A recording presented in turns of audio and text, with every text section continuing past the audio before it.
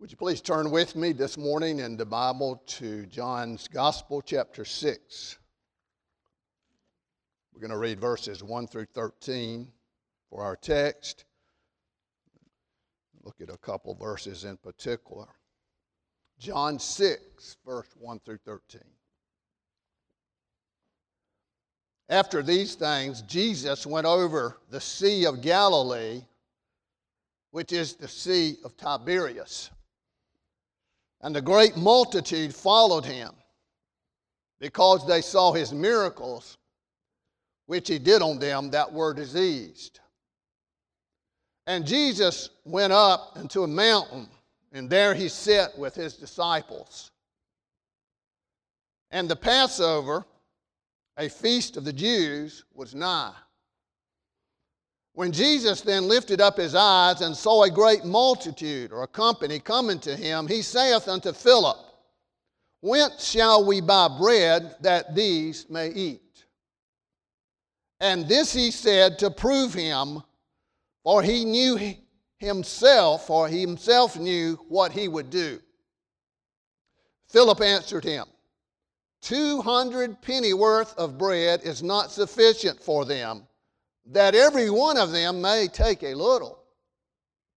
One of his disciples, Andrew, Simon Peter's brother, saith unto him, There is a lad here, which hath 5 barley loaves and 2 small fishes.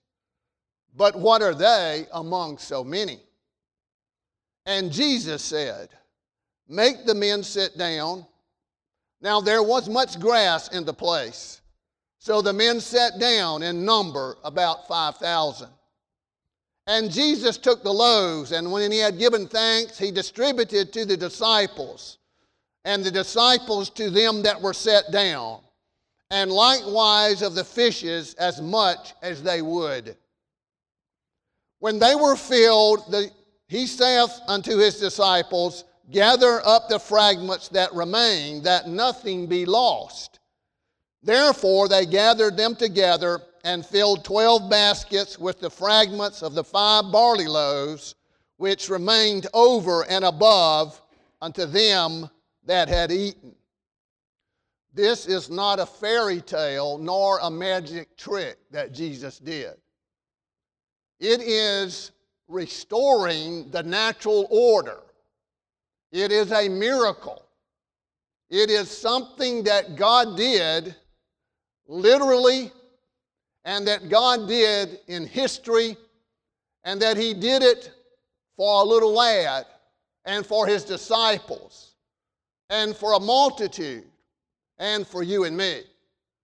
I pray the Lord would help us this morning as we embrace this most familiar story of Jesus' miracle of taking 5 loaves and 2 fishes and feeding thousands of people, probably 10,000 at least. Most Bible scholars say that this crowd was probably the largest that gathered in front of Jesus for a miracle. This is, too, the only miracle that Jesus did that's recorded, that is recorded in all 4 Gospels. This is a miracle not of healing, but it's a miracle of creation. It is creating something that wasn't there before. Jesus can do that, and we need to embrace that. I believe that as we live in the life that we live in the world today, we need to be mindful of the miracle God that we have, of what Jesus can do with a little bit, of what obedience means to God and ought to mean to us. You remember in Mark, he records, the Gospel of Mark records a situation that the disciples were at a sea and the storm came and they were sore afraid.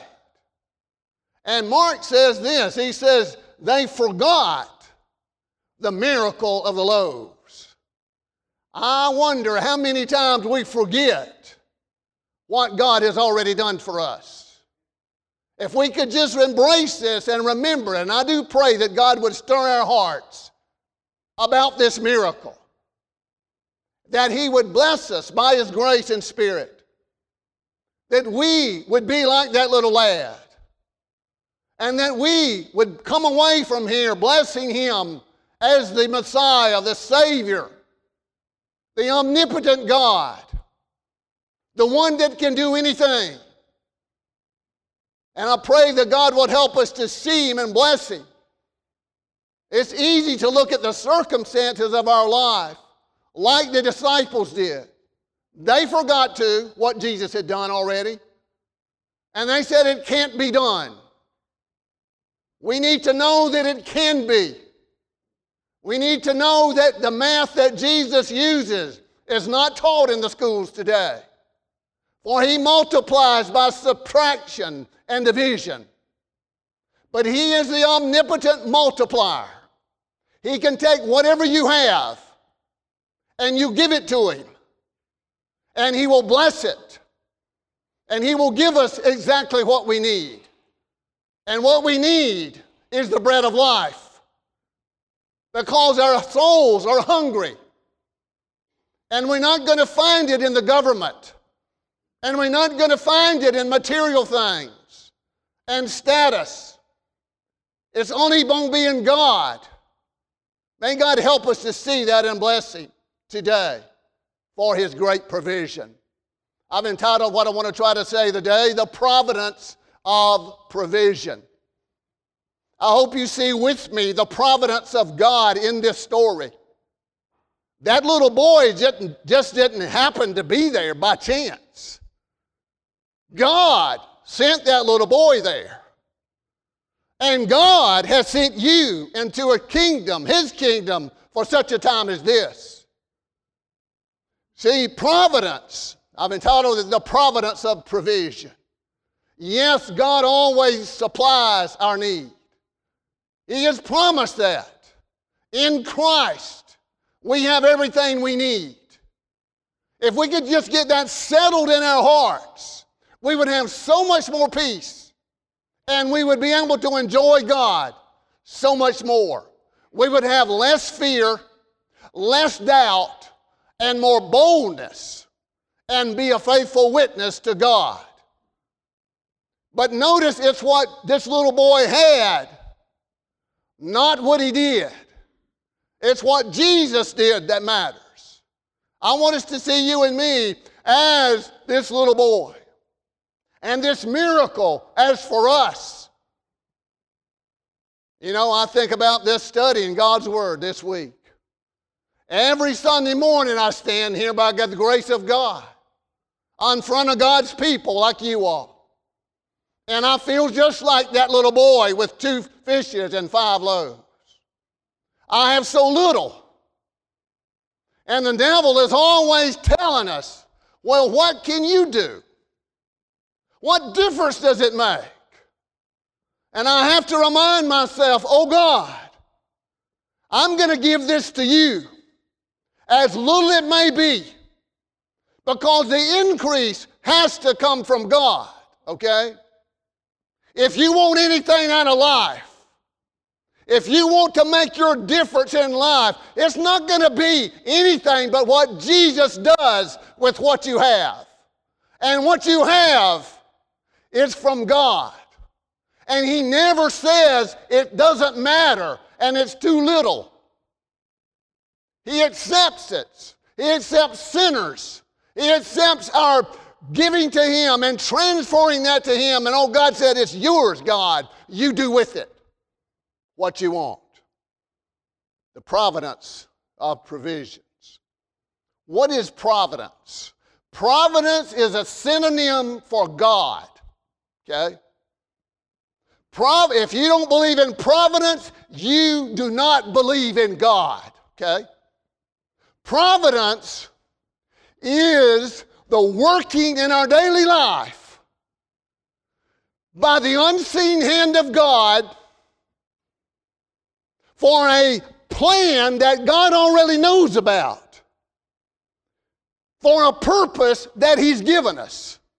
Sometimes it involves situations that don't make a lot of sense.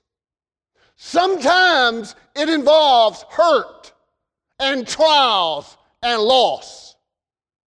But the providence of God is a plan that God has and that He works out. The difference in providence and fate is this. Fate is blind. Providence, Charles Spurgeon said, has eyes. See, God can see beyond what we can't see. Does not Jesus say, but He knew what He would do? See, Jesus knew what He would do. We don't know what God will do.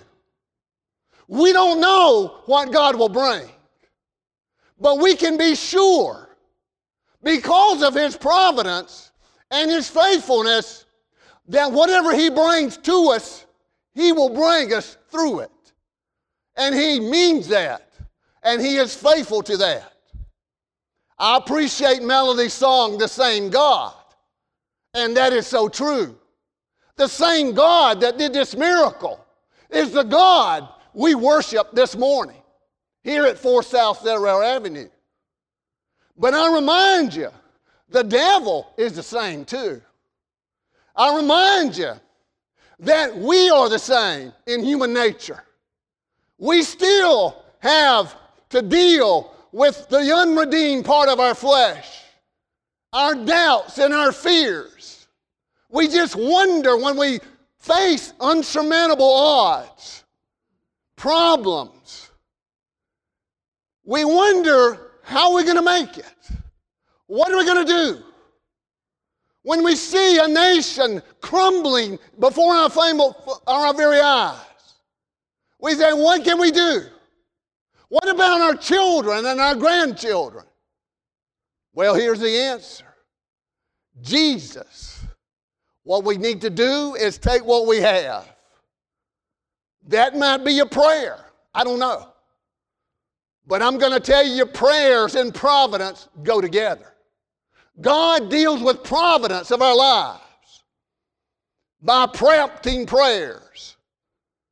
See, we need to understand the comfort that providence gives us. I want to say 3 things from this text that I've never said before. And I've never heard anybody else say. That doesn't necessarily mean that was that good either, believe me.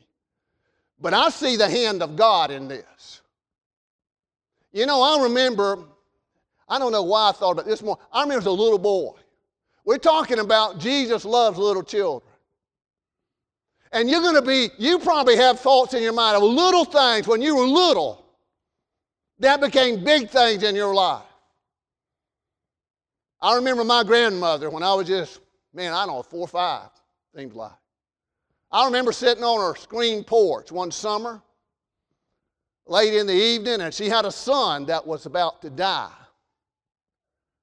And she said to a friend of hers that was visiting, she said to this lady, you know, I saw the hand of God in a dream. And she said, because of that, I have peace that God is in control and it's going to be all right.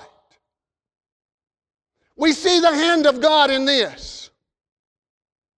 We see the hand of God in this little boy showing up with 2 fishes and 5 loaves.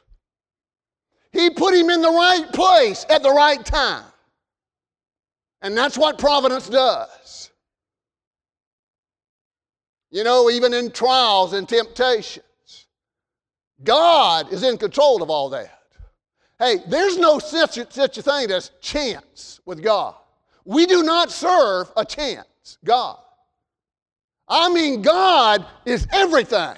In Him we live and move and have our being, or we don't. Now, which is it? See, there's no accidents with God. God is not surprised. Here's the deal. This is what's confusing. Sometimes our plan B in life is actually God's plan A. We don't understand it. But you see, God is ever working that out. And so this little boy comes By the providence of God, does not the Scripture say? There is a lad there. I want you to be reminded of something so simple that it'll shock you. It's about like telling a professional athlete, this is the ball. This is what's shocking. You have a heavenly Father. You understand that? You do have a God, a heavenly Father. And He will provide for you. His hand has got you. He's on you. He don't now only have you front, He's got you back and you up and down. So my first point is that I want to see the hand of God. I want us to see it. I mean, you know in Scripture, the hand of God in deliverance. We can't even walk without Him holding our hand. We can't. And when that famine was healed in Elijah's day, the Bible says there was a little Elisha, there was a little hand of God, a cloud about the size of a man's hand. And it hadn't rained for 3.5 years. But it started with a hand. And we're going to have to be like this little lad. We'll say, God, this is what I got. It ain't much, but I want to give it to you. And God will use it. You know, I remember our Faith. She was about 5 years old. We were going to build a chicken pen.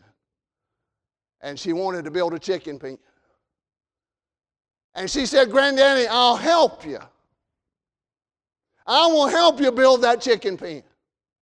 And she kept on reminding me of that. And so one day I said, okay, come on, let's go build the chicken pen. Now, what did I do? We just laid the wire out and said, well, stand on it. I'll clip it. I mean, my point is, I didn't say, well, what can you do? You can't do anything. God said to this lad, Jesus said, He didn't say, you're kidding me, son. You ever seen a little child just take what I got? I remember my little girls, we'd be on a vacation somewhere and there'd be somebody sitting beside the sidewalk with a cup, maybe wanting a handout or playing music. She said, Daddy, can I give them $1? I mean, they want to give what they can. I mean, that is the willingness. That's why Jesus said, of such is the kingdom of heaven, that we need to be like this little child. He wasn't ashamed of what he had. He said, well, here it is. He probably bought it for his lunch, I imagine. So the hand of God, first of all, that we are under. My first point is we're under God's hand, all of us. That's providence. We're under His hand. Psalms 31:15 says, my times are in thy hands. Did you know that your life is in the hands of God? That you're under His hands? Look at Isaiah 40 with me, verse 21. Here's what it says.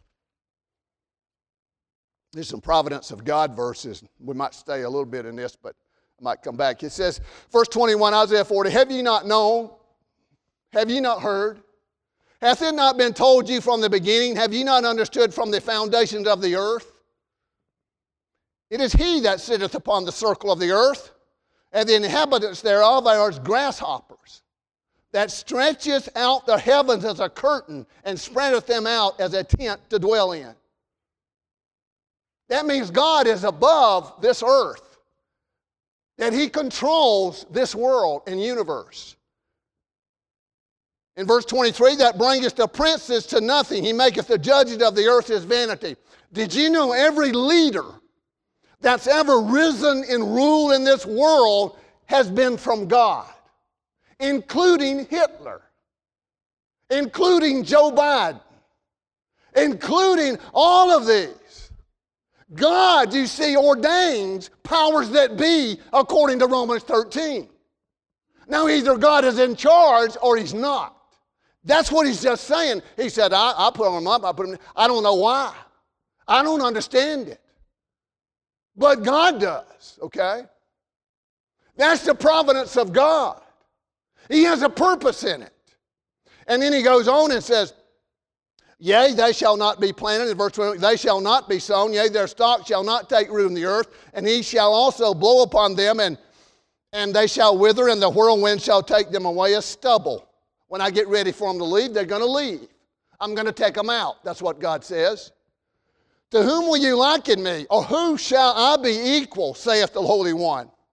And then he goes on and says, I'm controlling nature. Lift up your eyes on high, and behold, who hath created these things, that bringeth out their host by number. He calleth them all by names, by the greatness of his might. For he that is strong in power, not one faileth. The Bible says he tells the stars. He names every star. God's got them named. Do you know that God knows every hair that's on your head? Matthew 10:30 says that. Now, either God is true or he's lying. Which is it? Does God know? And you say, well, that don't make sense to me. It doesn't have to make sense. See, to be under God's hands, things don't have to make sense. Notice these people in this situation, what sense did it mean to sit down? I mean, what sense does it mean when everything's going wrong that you just sit down and be still and know God? That's what Jesus said, sit down. I mean, we're just like little children. It's hard for us to sit down because we want to do something. You ever had to put your kid in timeout? It's hard to do. That's probably worse than a whipping. And Jesus says, sit down. And sometimes when your faith fails, you know how to strengthen your weak faith? Obey God. Obey God. If you're going to see a miracle, you're going to have to obey God. And maybe, just maybe, because this COVID doesn't seem to want to go away and everything else, what about obeying God? Why should God bless us anyway? I don't know. We need to obey God. When they obeyed God, they just sat down and did what God said. You know, sometimes children, I remember mine when I was growing up, I did the same time, I'm sure. I mean, why? Why did you do this? Why can't I do this? Sometimes you just said, because I said so. I mean, sometimes we got to see God and say, just because God said so. Why is marriage between one man and one woman? Because God says so. Why do I need to be baptized? Because Jesus said so. Why do I need to go to church? Because God says do it. I mean, we just understand what we need to is understand what Jesus does. He's going to do a miracle, but it starts with obedience. They didn't have any faith, but they had enough following motivation of Jesus. God, I'm going to do what you say, God. And that's where we better get. Obedience is better than sacrifice. Secondly, not only was it under God's hand, that is, God's in control, but it's in his hands. See, Jesus took the loaves. You know what he says? And Jesus took the loaves in verse 11. See, they transferred from this little boy to Jesus. He took the loaves. And that's what makes the difference. It has a different ownership. When we understand that our problems are in Christ's hands, we give to him. Psalms 145:16 says, when we open our hands, or he says, God opens his hands and provides for all his creatures. God is the great provider. And he does it by provision. And he does it by providence. You know, when you think about Joseph, there's so many cases we'd go in the Bible. And I'm very afraid I'm going to run out of time here in just a minute. But here's the deal. I want you to see the providence of God. When Joseph in Egypt was sold into slavery, why did his father Jacob send him to check on his brothers when he did? You think that just has happened? Why did, when he went to check, he didn't find his brothers in the place that he thought they would be? They had left Shechem and they were going to Dothan. Well, that's just an accident. Not an accident. Because that's where the Ishmaelites were going to be. And then when Joseph gets there, and they had been thinking about what a braggart he was, and his brothers rose up against him, remember, beat him and threw him in a pit, would have killed him. And all of that about the time these Israelites come by. Here's this guy, let's take him prisoner. All of that is God's hand. I want you to know that some of the most terrible things that you think have happened to you and happened to this world is in God's hands. And He is the great potter, and He shapes and molds this world, and everything is just right on time, even COVID-19. See, it shows us the miracle, what God can do. What did Joseph do? He provided for his nation. And he ended up going to prison. Why did he get exposed to Potiphar when he did? And his wife. Why was she so full of lust? Why? Because it was a problem. It was where Joseph was going to be put in prison. And why would the butler and the banker be there and deny them? I mean, it's just amazing to me. When you see God's providence work. And then Joseph told his brothers, you meant this for evil, God meant it for good. To keep much people alive. I'll tell you what, there's going to be so much good coming out of COVID. I mean, God uses means. He didn't have to do anything but say food. But He took what this little boy had. And sometimes God does use means. Sometimes He does use vaccines. He does. Sometimes God uses various things in life that means. He uses the church. He uses marriage as a means of His grace to strengthen us. He does. In God's hands. And then thirdly, Jesus, this little lad was there. We miss that sometimes. Why are you here? I want you to know God has a purpose for you. And He might not have a whole lot. But I want to ask you, parents and grandparents, have you ever saw a picture your child or grandchild drew that was a bad one? You know, they draw you a little picture from school when they're just in pre-K. And they bring it and say, Mama, look what I did today. What are you going to say? Well, that don't make sense to me. You're going to take them and hug them and say, goodness gracious, what a great job. And you're going to probably put it on the refrigerator. We've got them there right now. I'm trying to tell you that's just what Jesus does. When we become like little children, say, Jesus, this is what I want to give you. It's for your glory. And Jesus will take it and Jesus will use it.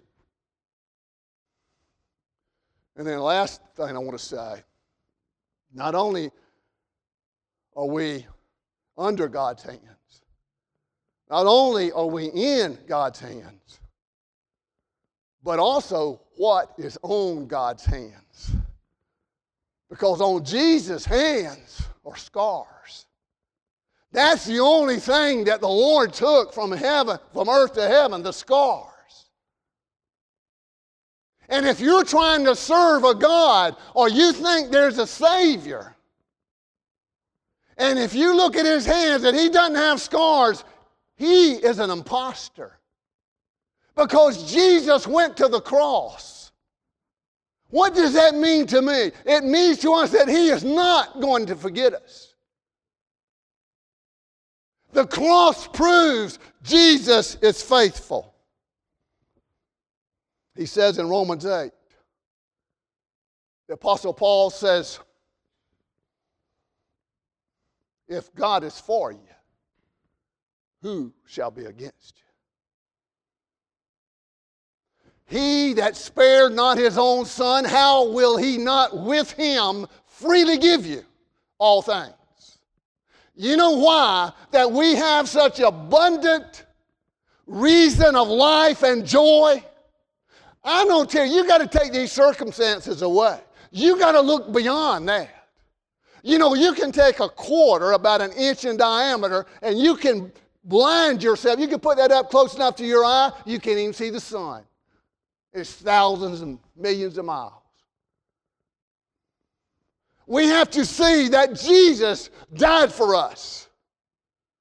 And that takes away the doubt. It did for Thomas, and it will for us.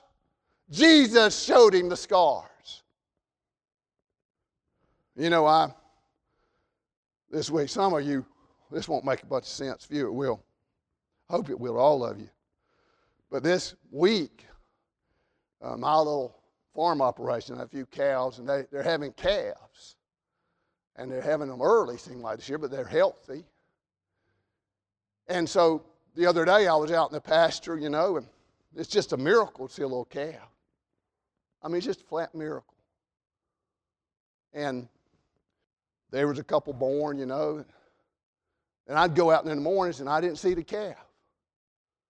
And in my mind I said, oh gosh, I bet the coyotes got that calf. You know, it's kind of like this. Your child goes out somewhere and you say, my goodness, they'll get in a wreck. Or you know what? I'm going to get COVID.